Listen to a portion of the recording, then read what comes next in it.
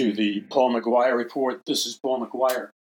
On today's program, I'm going to give you an explosive, dynamite update into what's really happening in America, what's really happening in the world in terms of the economic condition, the real economic condition in America, not the economic condition which is the product of corporate-dominated media, which is lying to you.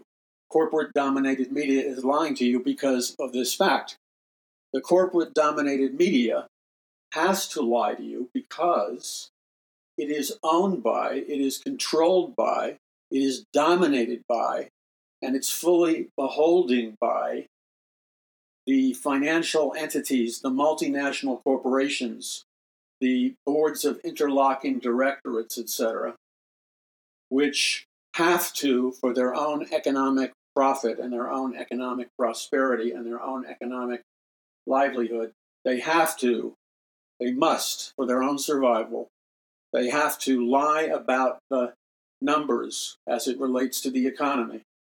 So they have to perpetuate a series of economic mythologies, just like maybe once upon a time in America. Maybe, I don't know your situation. But maybe once upon a time in America, you told your kids that Santa Claus was real.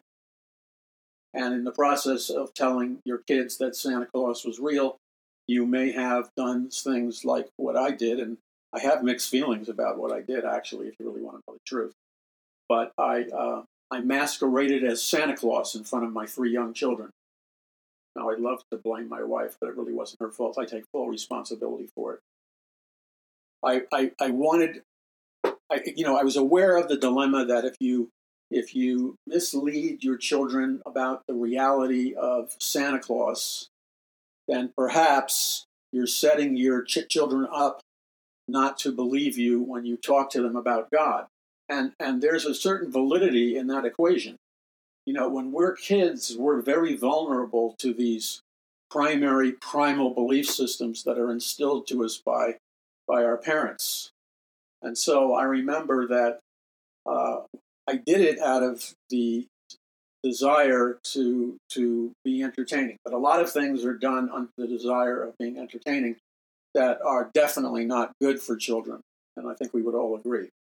So I concocted this scheme with my wife. But it's my fault, not her fault. First of all, we started the evening out and we left out milk and cookies for Santa Claus by the fireplace by the Christmas tree. And yes, we had a Christmas tree. And yes, I know the difference between the pagan ritual celebration of a Christmas tree, and I know the difference between the Christian origins of a Christian Christmas tree. I know the difference between the Christian origins, and I can contrast them and compare them with the pagan origins of a Christmas tree.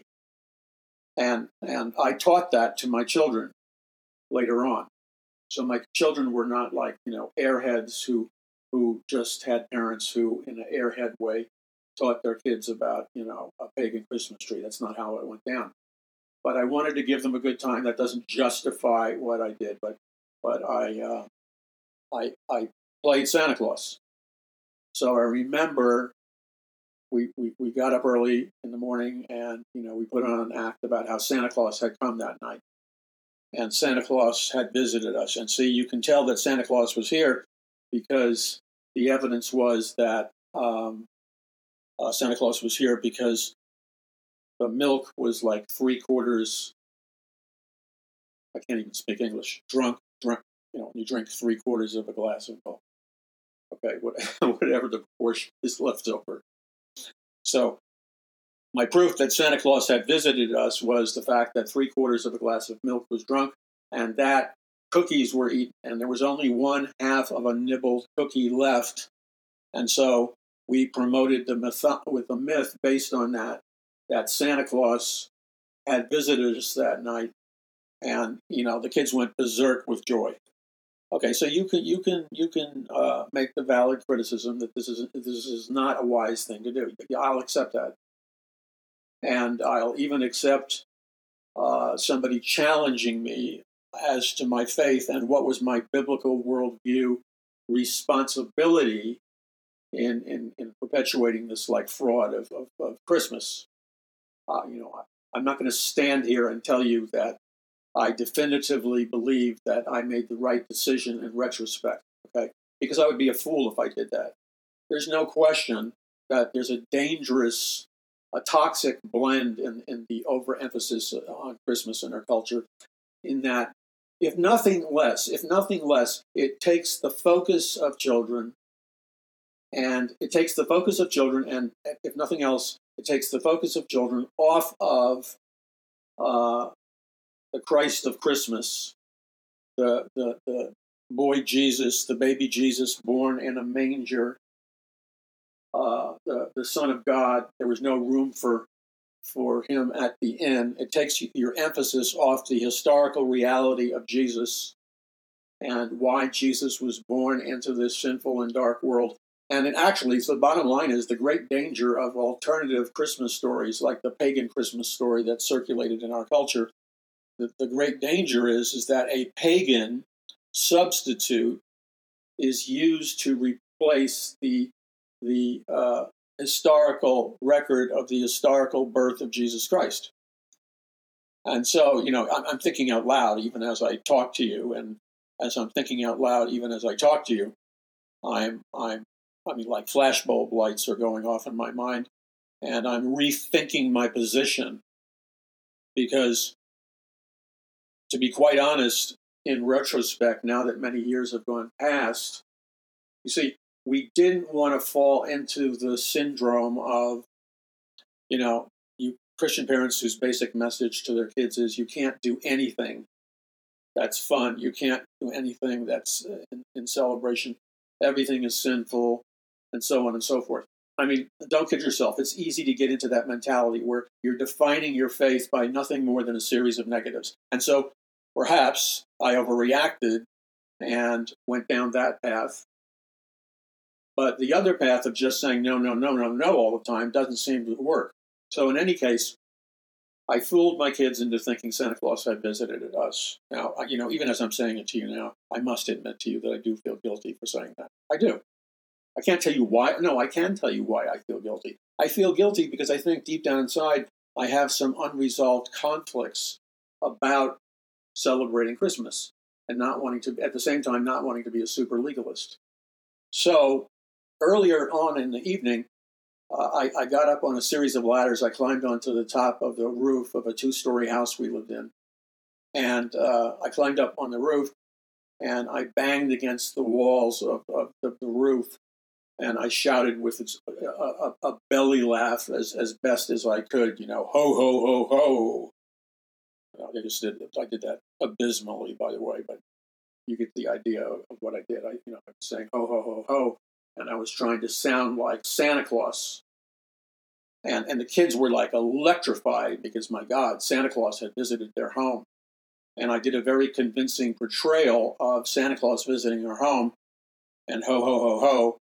And they were like in orbit of delight, okay? They were intoxicated in an orbit of delight, which is not necessarily a bad thing that they had fun on Christmas. Now, the problem is when you do something like that, you're setting a psychological precedent for the future. The psychological precedent for the future is simply that you're laying the psychological groundwork for embedding into their conscious minds the notion of a mythological Christmas.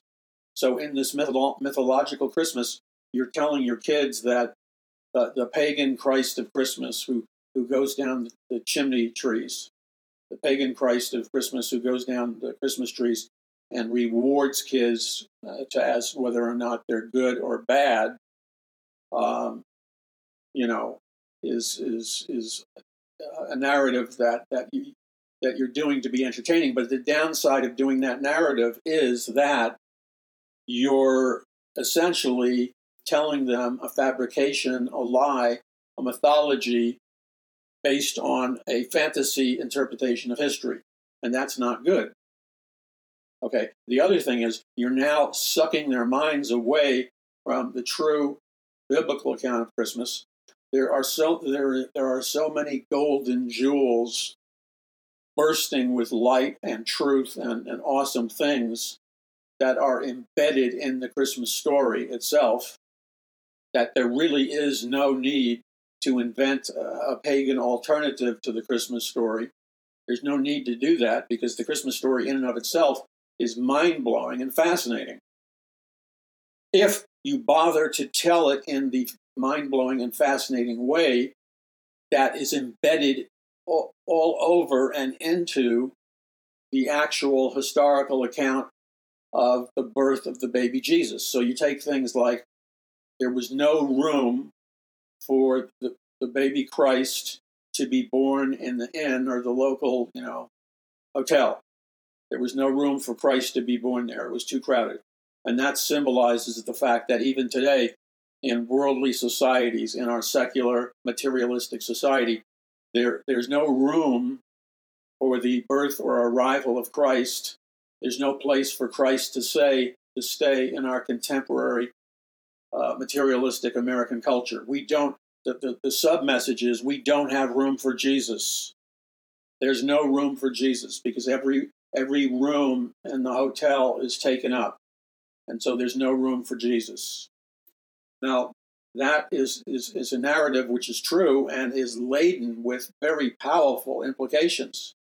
Because when you tell that story, and it's true, you're telling the story that in our secular, fast-paced, materialistic society, which is obsessed with materialism, there's no room for Jesus. There's no room for the biblical Jesus. There's no room for God who is love. There's no room for any of that because we have, in America and other Western nations, we have crowded out Jesus with a message of materialism, with sensuality, with parties, with booze, and all kinds of counterfeits and alternatives. And so you're creating a counterfeit holiday. You're creating a counterfeit narrative on the birth of Jesus. So how that will eventually play out, basically on a logical, rational basis, is in the following ways. You are telling your child a fantasy story about Jesus, and you're saying, like I did, well, there's no harm in it. But that question has to be re-examined. Is there harm in it? There potentially could be, because you're telling your child that the Jesus of the Bible is ignored by our secular culture, which it is. There is today no room at the inn, the secular inn. The secular inn represents, I believe, our secularized society. There's no room for Jesus Christ in our secularized society. There's no room at the inn for Christ in our secular society. And so there's no place for Jesus to stay. So when Jesus and his parents tried to stay at the local inn, there was no room for him to stay because the hotel was so crowded with guests that there was no place, no room, no space, no bed, no breakfast, no nothing available to visitors or travelers, because all the available rooms were taken up. And so there was no room for anybody who wanted to see Jesus at the inn, and that's not a good thing. But on the positive side, it is a very adequate illustration of what our society is like. Our society is filled and packed to overflowing with junk. Our society is filled to overflowing with materialism, with alcohol abuse, drug abuse. Our society is overflowing with every attempt under the sun for a man or a woman to satisfy themselves with some form of a counterfeit Christmas story that offers a counterfeit joy and a counterfeit peace and a counterfeit Christmas.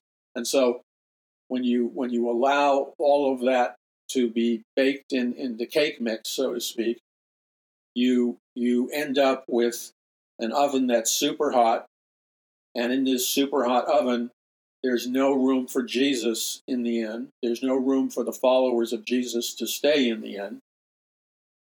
And so it's a perfect illustration of a society which is obsessed with commercialism, a society which is obsessed with everything under the sun. But when it comes to the truly important things, this society, our American society, is completely booked up. It has no room whatsoever for Jesus and his followers to stay at the end. And that, I think, is a transferable concept and an applicable concept, that there's no room at the end for Jesus. Okay. But the downside is that we have all these people now where there's no room for Jesus at the end. And the other part of the problem is that we have all these guests attempting to stay at the end, all these guests trying to book a room for a night's sleep to celebrate or whatever in town for the holidays. But when the day is done, there's no room, there's no hotel rooms, there's no room, there's no place left over for them to get a room and stay at the inn. And so this now, what we could describe as a pagan holiday, becomes totally pagan. It becomes totally pagan because this new neo-Christmas is now reinvented. And I remember doing a whole series of shows on the radio on the Paul McGUIRE Report, the nationally syndicated radio show that aired all across the United States of America. And I remember walking in the gigantic, and this was a huge luxury shopping mall. And what made it so conspicuous was the fact that in this gigantic shopping mall, in which probably in a 20-mile proximity of this shopping mall, it was one of the most biggest drawing shopping malls there was in Southern California. It was booming in prosperity and affluence. And in this shopping mall, there was no room at the end for Jesus Christ. There was no room for Jesus. There was no room for Christian songs and Christian hymns. There wasn't even room. And I made the point in my shows, because I knew there was a huge Christian audience. I made the point in my shows that there was no room in the inn for Christ, for the message of Christ, for even saying Merry Christmas. There was no room in the inn in all of the commercial establishments that wanted to make money off of Christian dollars. They weren't the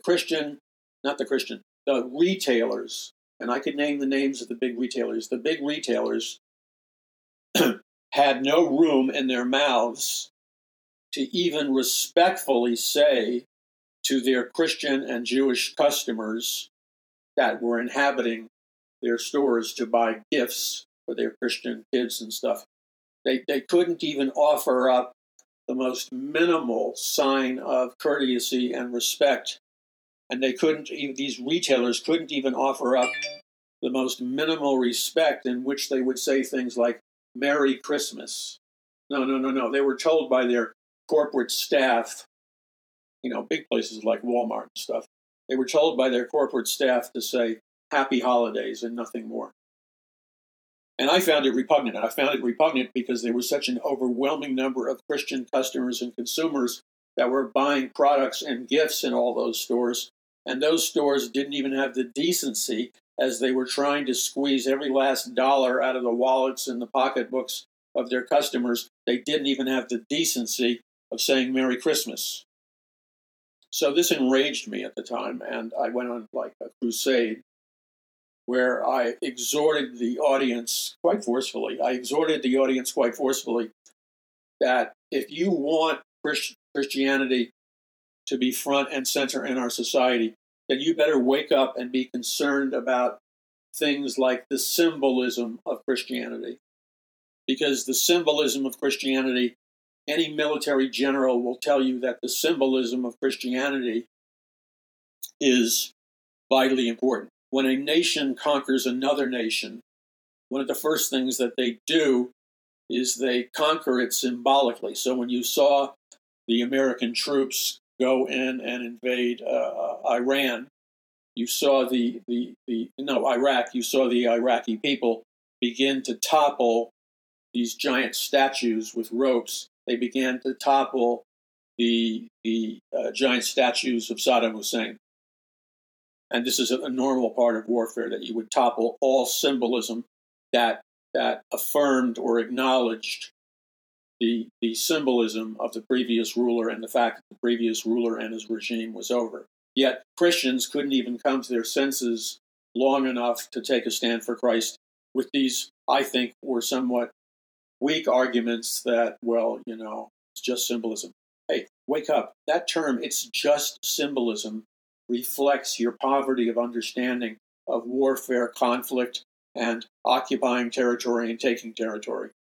When secular cultures and secular businesses, because of the demands of economic force and economic might, when those secular giant multinational corporations, when they tell their employees, you better say Merry Christmas to all of our customers because most of our customers are Christians, then that has a major sociological impact on society. Society, there's a ripple effect, a shockwave that goes throughout society in which society begins to reinstill and re-honor and revalue Christianity and the symbolism of Christianity. And so this is important to do. It's important to do that. It's not a minimal secondary thing. It's a front and center primary thing.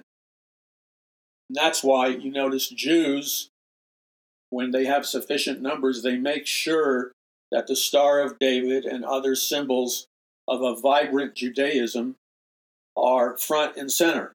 They don't allow their Judaism to be shoved off in an obscure corner. And then I said, why is it that so many of you ladies can feel so comfortable shopping in these giant shopping malls? You'll spend hundreds of dollars worth of money on gifts, and yet you will not even use the psychological muscle you have. And I know that you have that psychological muscle because I've been in lines where, ladies, you didn't get your way. They cheated you out of your coupon. They didn't give you your sale price or whatever, or God forbid that the salesperson was rude to you. And I've seen these nice Christian ladies literally go off on the store manager, go off and call corporate, go off and download on the salesman, Christian ladies, all because they were treated rudely. They didn't have the sale item in stock, and any number of peripheral things. The Christian shopper was not treated right. And so by observing the aggressive behavior of the Christian customers, by observing their aggressive behavior, it became obvious to me that these people, these Christian women, were fully equipped with the tenacity. They were fully equipped with the go-get-'em attitude. They were fully equipped with the muscle, the psychological muscle necessary to demand that they get their sale price, to demand that they're treated courteously, to demand that they get the full sale price, to demand that the color of the item that they really wanted was in stock. So all these Christians who give this garbage line about being meek and mild can become wolves when it's important to them.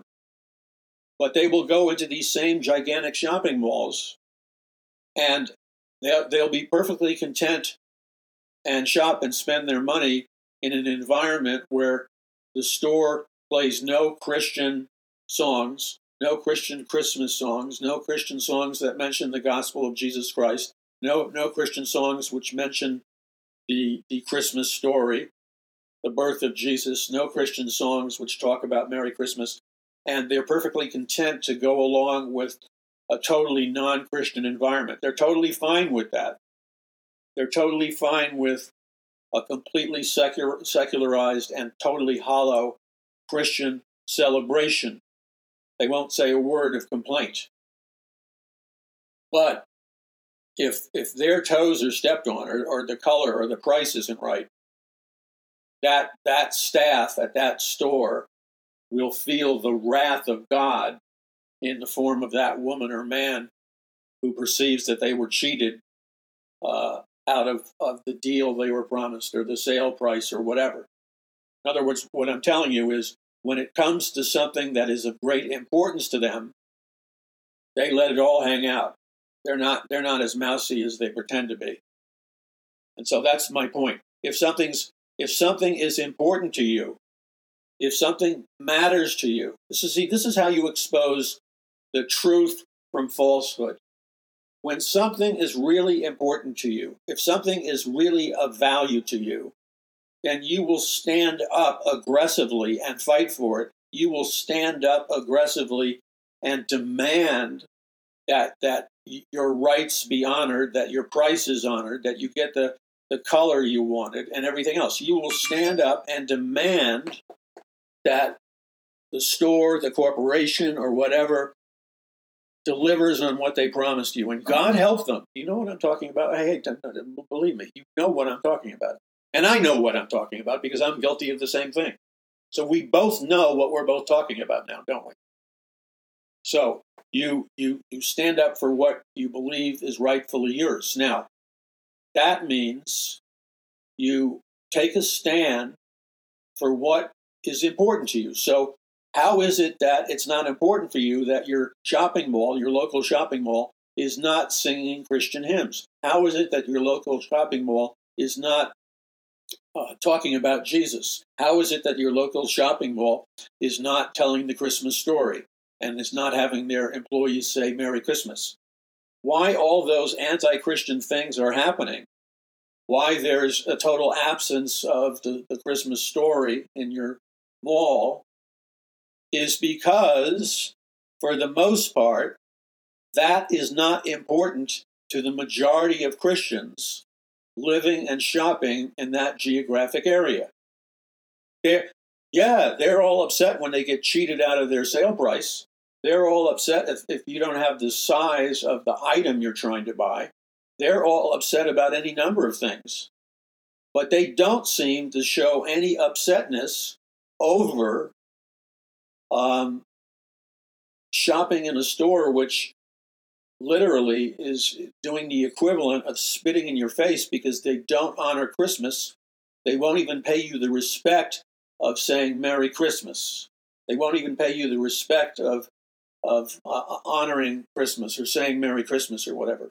Whereas if you go to a Jewish neighborhood, which I have, because in LA there's all kinds of neighborhoods, if you go to a Jewish neighborhood where there's predominantly Jewish customers, and that manager and those store owners know that the majority or a sizable percentage of their customers are Jewish. And so they would not dare insult their customers by saying Merry Christmas. They would not dare in insulting their customers by not acknowledging the fact that it was the Hanukkah season or some other Jewish festival holiday. You better believe the store owner, the store managers, the store employees were trained, were cultivated, and were prepared for holidays that their Jewish customers are celebrating. And so they go out of their way because they respect their customers. They go out of their way to respectfully acknowledge their customers and the faith of their customers. Now, in the same way, it should be a given. We shouldn't even be having this conversation. It should be a given that during either Jewish holidays or Islamic holidays or Christian holidays or whatever holidays represent a large section of the people that are the shoppers and the good customers of those stores, you better believe that if they want to stay in business, that they honor those holidays. And so Christians need to completely reject this passivity. Christians need to totally reject this la-di-da attitude where, oh, it's okay that you insult and trample on my faith. Yeah, go ahead and take all my money and I'll spend $2,000 in Christmas presents at the mall. But I won't say a blanking thing about the fact that I'll spend $2,000 at the mall and you won't wish me a Merry Christmas. You won't sing any Christmas songs. You will have no acknowledgement of the word Christ It'll just say, you're perfectly okay with words like happy holidays. Have you ever said happy holidays to a cashier or anybody anywhere? When you say the words happy holidays, it rolls out of your mouth like a roll of quarters from the bank wrapped in hard cardboard paper. It rolls out of your mouth and it hits the floor with a thud. Why? Because it's unnatural for Christians to ignore the vocalization of the word Merry Christmas during Christmas time. It's unnatural. You have to actually force yourself to behave in such an unnatural way.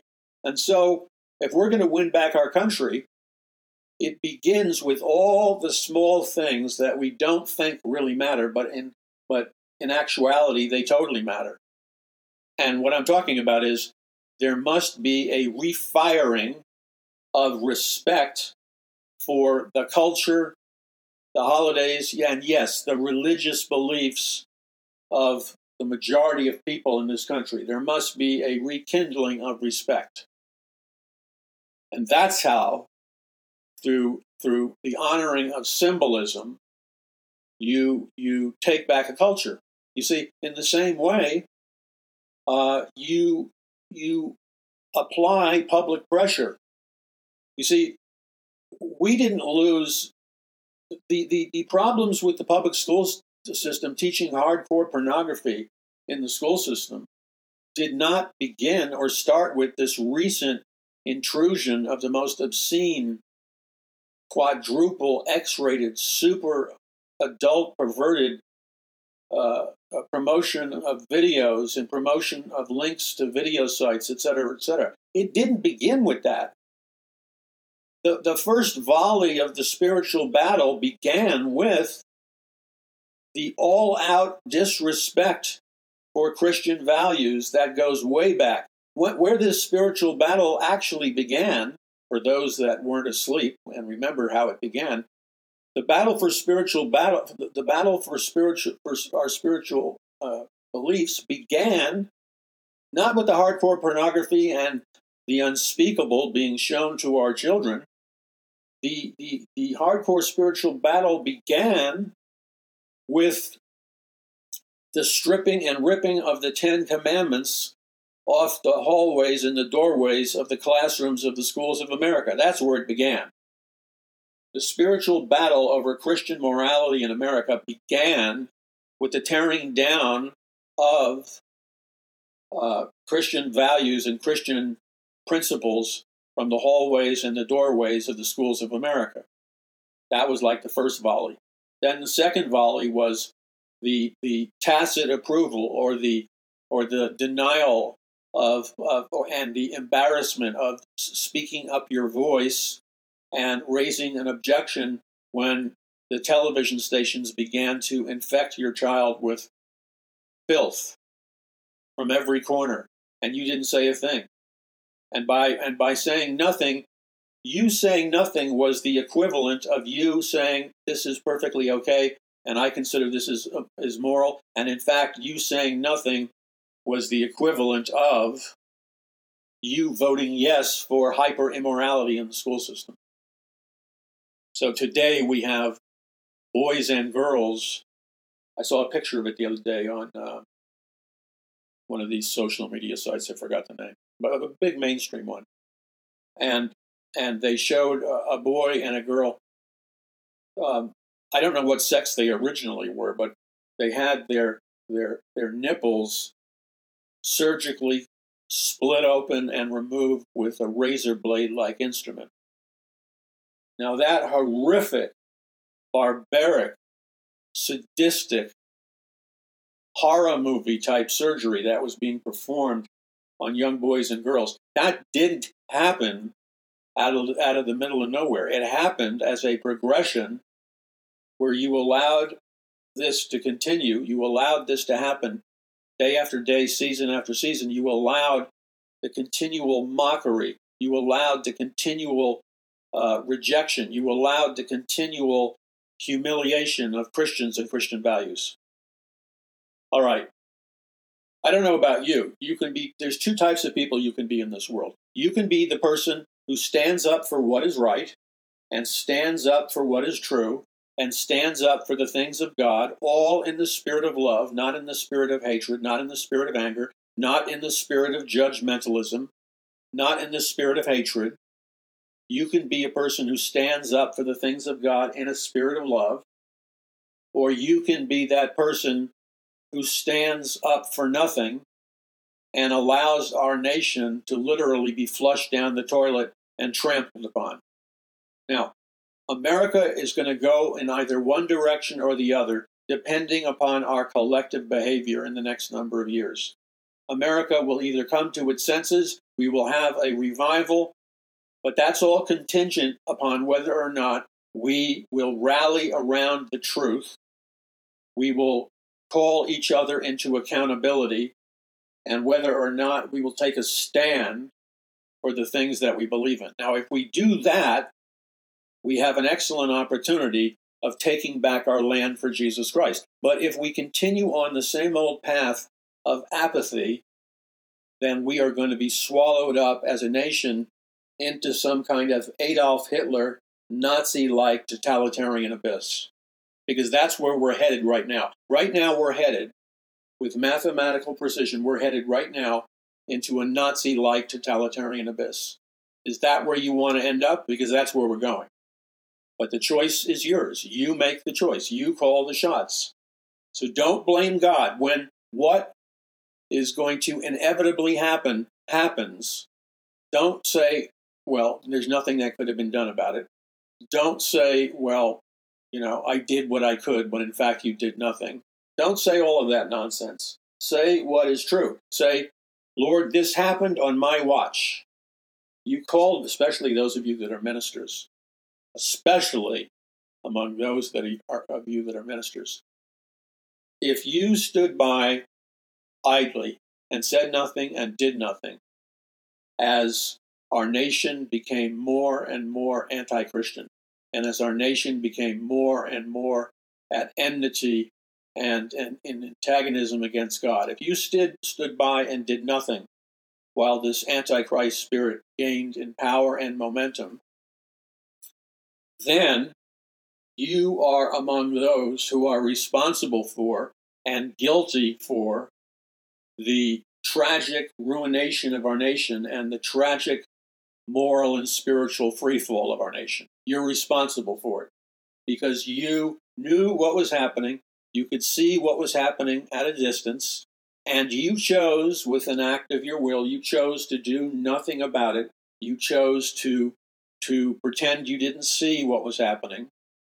And because of your apathy and because of your collection of apathetic choices, you are responsible for the death, destruction, and the widespread deterioration of the collapse of Judeo-Christian America. Now, by the way, let's examine this honestly and meticulously, along with the devaluation of what is known as a Christian or a Judeo-Christian America. Along with that devaluation, there comes an accompanying self-destruction, which consists of like a vortex or a whirlpool or a quicksand function where all biblical morality, all goodness, all light, all choices that would be approved by God, all of those things increase and increase and increase in inertia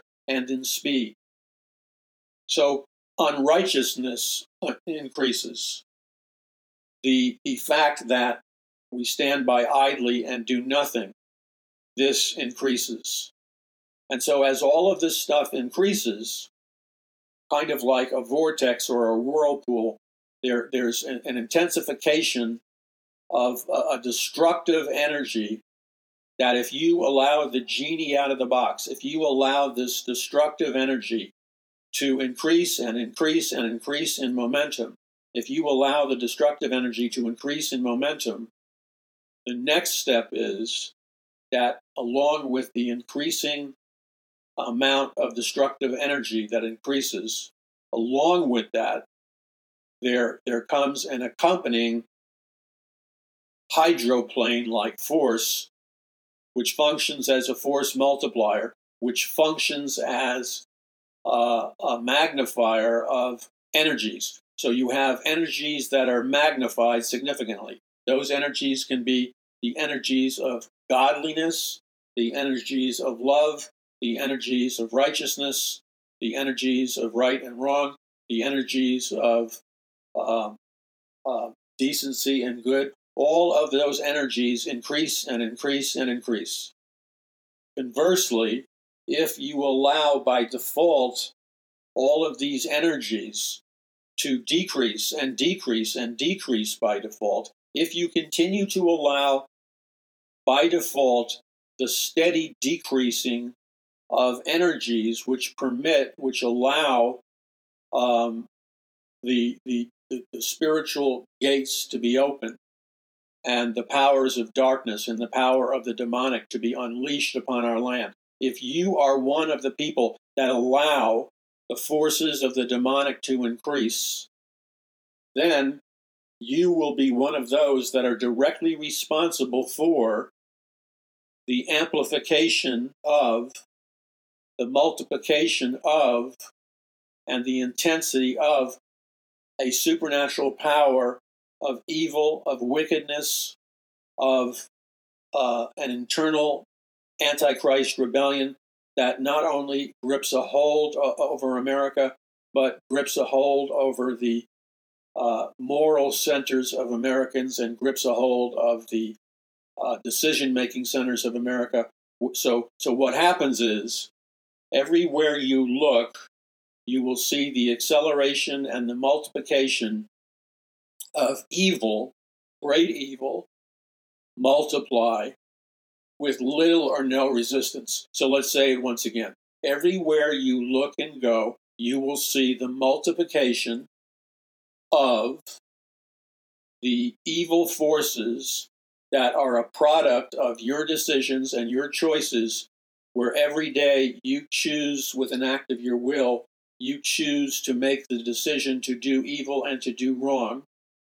Or conversely, you make the decision to go with the flow, to not resist evil, to not resist totalitarianism, to not resist the shining of the light of Jesus Christ, to not resist absolute right and absolute wrong.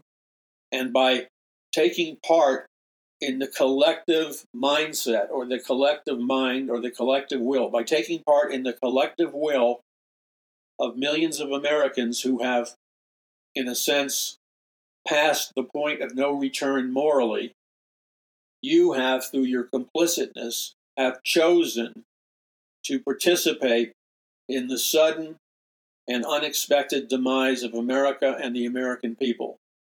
So that what will happen before your eyes is what happened before the eyes of ancient Israel. What happens before your eyes is the full-blown manifestation of the spirit of Antichrist, where you will see with your eyes a kind of vacuum-like sucking power which takes on a life of its own. And when this vacuum-like sucking power takes on a life of its own, it creates the explosive release of an enhanced force multiplication, which grabs hold of the human personality, grabs hold of the human will, and it's like, at this point, it's like somebody stomping on the accelerator.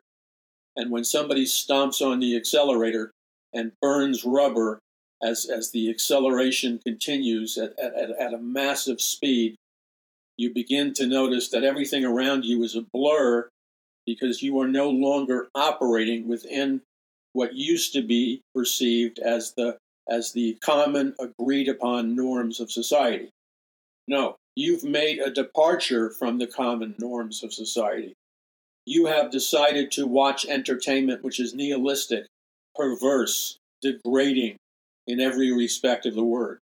And the only way you can turn back, the only way you can listen to me with everything in me, because what I'm talking to you about is not nonsense. What I'm talking to you about affects and impacts every dimension of your life with a velocity and a force.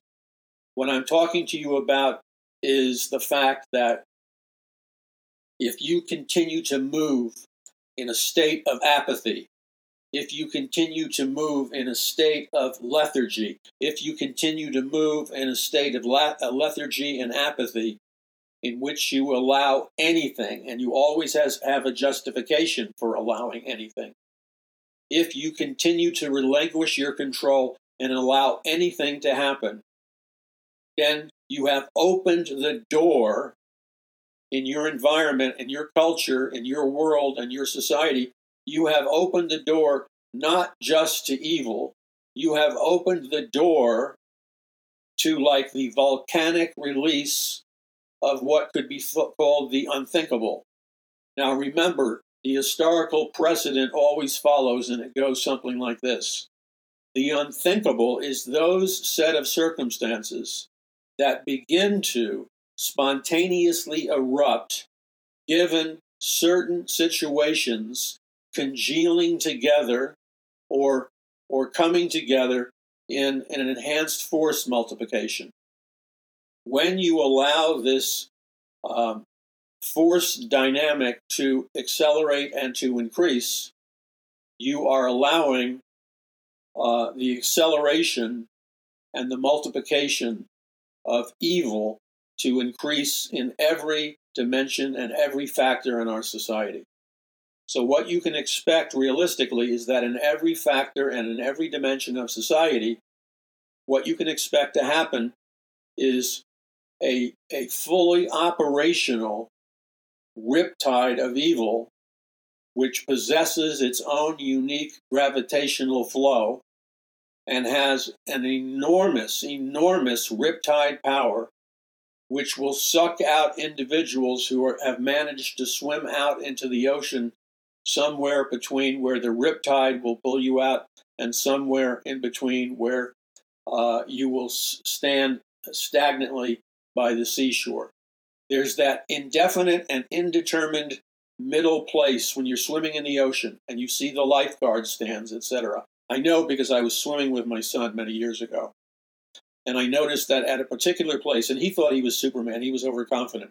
I was probably underconfident because I understood fully, he did not, I understood fully the power of the riptide, the power of the ocean in Southern California in a particular time of day when the power of the ocean will magnify and overtake violently the power of the swimmer. No matter how powerful or how excellent that swimmer is, that swimmer is now reached a place of no return, and that swimmer is now incapable of overriding the riptide with his swimming motion, the kicking of his legs, and just that raw gravitational pull of the ocean as it sucks the swimmer out deeper and deeper into the ocean current. So in this particular case, what was happening is my son, who was overconfident because he was a great swimmer, he was ignoring the fact that he was suddenly being pulled out with greater and greater force. He was suddenly being pulled out, and the gravitational force of the riptide had engaged his body and legs, and he was being pulled out with a velocity of current that became so strong that no matter how great a swimmer he was, he did not have the physical strength or the physical ability to overcome or overpower the countercurrent, no matter how hard and furious he swam against the tide. So you see, at a certain point, as many of you know, in the ocean, you'll cross an invisible line in the ocean where no matter how great a swimmer you may be, no matter how great of shape you may be in, it will be impossible for you to overcome the gravitational power of the tide. And so you can kick your legs and move your arms, and you can swim with every ounce of incredible strength within your body. And yet, I remember coming to the place as I was trying to rescue him, I was getting sucked out even deeper than he was. and I was trying to motion the lifeguard, who at that moment was preoccupied. And I could not, with all my strength, with all my human ability, I could not move out fast enough past where the current was sucking both of us. And where the current was sucking both of us was deeper out into the water, where the only way we could have survived would have been to swim over and beyond the powerful current. So our only hope for survival was to swim beyond the powerful current. If indeed we could swim beyond the powerful current, we could have gotten past this like jet stream of force that was pulling us out deeper and deeper into the water. And where the water was pulling us was towards the Gulf of Mexico, because we were now swimming into a riptide. We were now swimming into a Gulf current that was so powerful that the only way that we could have conquered it would have been to swim over the riptide and get into a pool of tranquility where we could have swum against the strength of the tide. Now, we could not do that. He could not do that. And so part of me was panicking, thinking, this is not good. But the reality is, he suddenly, and it was from all his swimming classes and swimming training and swimming athletic meets, I was exhausted, but out of the middle of nowhere, he summoned from himself what appeared to look like supernatural strength. He summoned from himself like a supernatural strength where he was able to re-engage his, I guess through pure adrenaline, he was able to re-engage his physical, biological force to survive. And using his pure physical, biological force to survive, he managed to swim over the riptide, over the current. And that pushed him out, way deeper into the ocean, but it pushed him out into a zone where the waters were like tranquil. The waters were like peaceful. And in the peaceful tranquility of those waters, he managed to find a safe place, and he managed to find a safe place of refuge.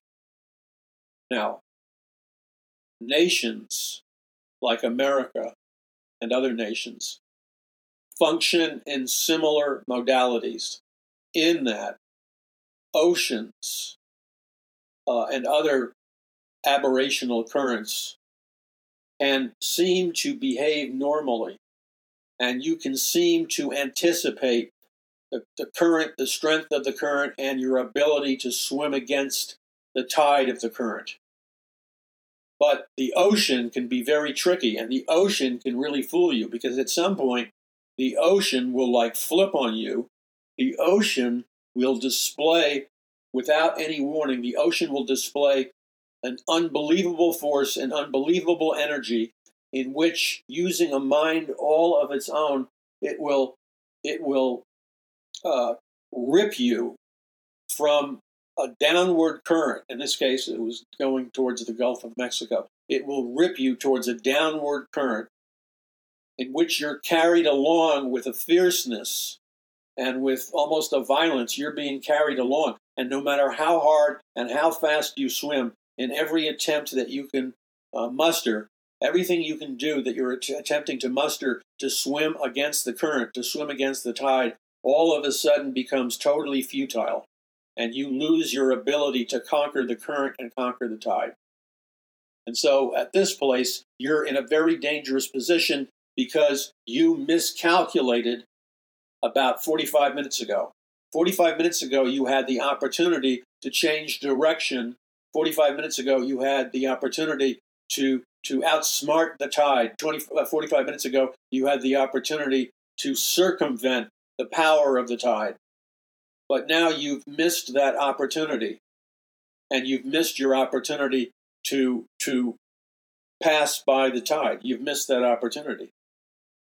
And so now you can either muster all your strength and fight against the tide with all your biological strength, or you can try to use every ounce of energy you have to find a pocket of safety within the waters, the rough waters you're trying to navigate.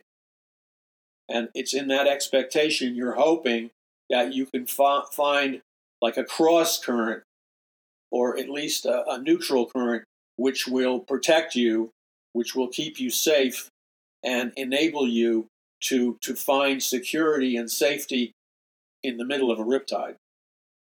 And so you have no choice but to go for broke. You go for it. Now, here's the analogy.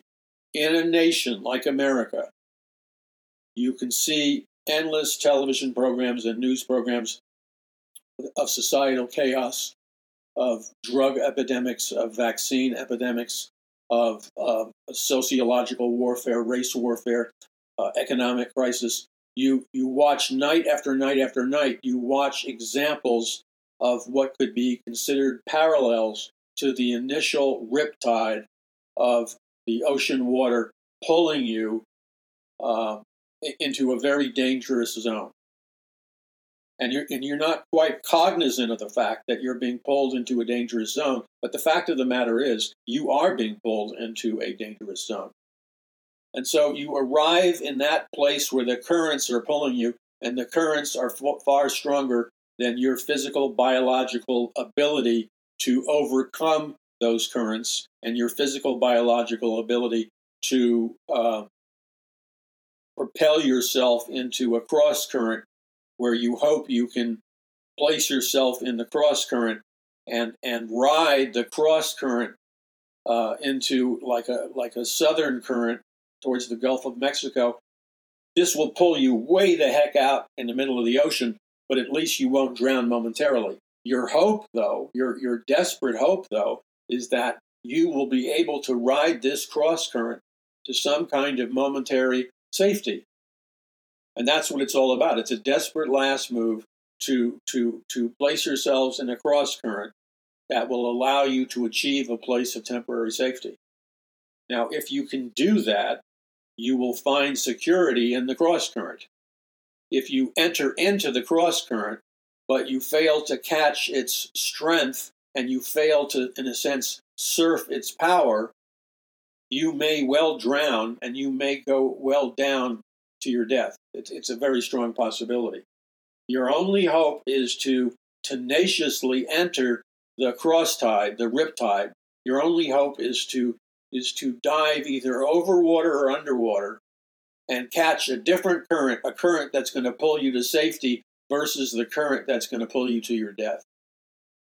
So the same thing happens with nations like America. You see this constant increase of chaos events, of crime, of the breakdown of the military, of banking crises, of riots, and the weakening of our dollar, the weakening of our military. And you begin to notice that one crisis event is piling up upon another crisis event, which is piling up on top of another crisis event. So all of a sudden, you are placed in this series of having to fend yourself off from one crisis event to another crisis event to another crisis event, all the while trying to breathe deeply and keep your cool. And so as you're doing this, you're trying to find the current of water which will propel you to safety. And so as you do everything you possibly can to navigate yourself within these hostile currents, you notice that the external dangerous factors are continuing to play out before you like a drumbeat, with ever-increasing severity, ever-increasing strength, and ever-increasing danger. It's just like a steady drumbeat, one beat after another. You notice this ever-increasing crescendo of danger being pounded into the drum skin, waking you up and calling forth your adrenaline flow. So while this is happening, you have to make the fatal decision because time has run out. Time has run out and you need to make the fatal decision. If you stay in the zone that you're in now, you are going to inevitably get sucked into the cross currents and you're inevitably going to die or be pulled into a dangerous riptide or to be pulled down towards the southern part of Mexico. which will spell your doom. That's one option. The other option is you biologically propel yourself. Hopefully your muscles have been trained to swim, and you biologically propel yourself to overcome the cross currents in just enough time so that you can find a safety pool of current, that will not only protect you, guard you, but a safety pool of current that will kind of surround you with a protective bubble that will send you forth in this protective bubble of water, and you will be sent barreling down the coastline, kind of like you're swimming on a surfboard, except your body is the surfboard. And if you can continue to do this long enough, your hope is that as you continue to do this long enough, riding this surfboard, a bubble of water, that it will carry you not only downstream, but slowly and incrementally, it will carry you subtly and subtly closer and closer to the coastline. And so your expectation is that this surf of water will carry you closer and closer to the coastline. And as you come closer and closer to the coastline, you pray with everything in you that you'll collide into the coastline, and that your feet and your arms will roll up on the beach, and you'll toss and turn on the beach, which is sand, and you'll kind of log jam in the hard sand, and you won't continue to flow down the coastline. You'll be temporarily protected. And this is your last hope, so to speak. So again, the same thing happens with nations. You come to the place where you cannot delay making this life and death decision any longer. You have run out of time. You cannot delay making this decision any longer. You must make the right decision now, because if you delay making the decision, the very possibility of your dying or death is looming imminent. And so you have to make the decision of whether you're going to try to go out further into the sea and catch a ferocious riptide, or you're going to have to make the other decision, which is to kind of surf the coastline and very subtly allow your body, like a surfboard, to be pulled closer and closer in to the coastline, or closer and closer in to the beach and the sand. If you can navigate yourself to do that, you'll spin around on the hard sand. You'll roll down the beach line and the coastline in the sand, but you will quickly stop rolling. You might be a little bit banged up and dizzy, but you'll stop rolling, and you will achieve a homeostasis, an equilibrium between you, your body, and the beach. And you'll land hard on the beach, but your life will be saved. Now, this same principle works with nations. The nations can be affected by sociological, economic, military, immigration, banking type of coastlands and beaches, and being pulled from the tide to the beachhead. That entire series of dynamics can happen to you as the ocean will pull you closer into the beach. And as the ocean pulls you in closer to the beach, you may have one last opportunity to utilize the beach as a landing space where you can twirl over and over again and in a sense land on the beach and save your life. And so oceans, like people, coastlands, like people, if you're smart and you choose the right timing and at the right time, if you're smart, you can navigate yourself on the coastline. You can navigate yourself where the water runs into the coastline and potentially spare your life. But you've got to walk around with a heightened awareness. If you do not notice the initial warning signs, such as the coastline and the beach line, if you do not notice the increase in velocity of the riptide currents, if you don't notice the function of the water as it as it violently pulls you out to sea. If you don't notice all those variables, if you're oblivious to all those variables, then you're losing your momentary and short-lived opportunities to radically save your life before it's too late. Okay, this is Paul McGUIRE. Pay attention to the tide. Visit paulmcguire.us. That's paulmcguire.us.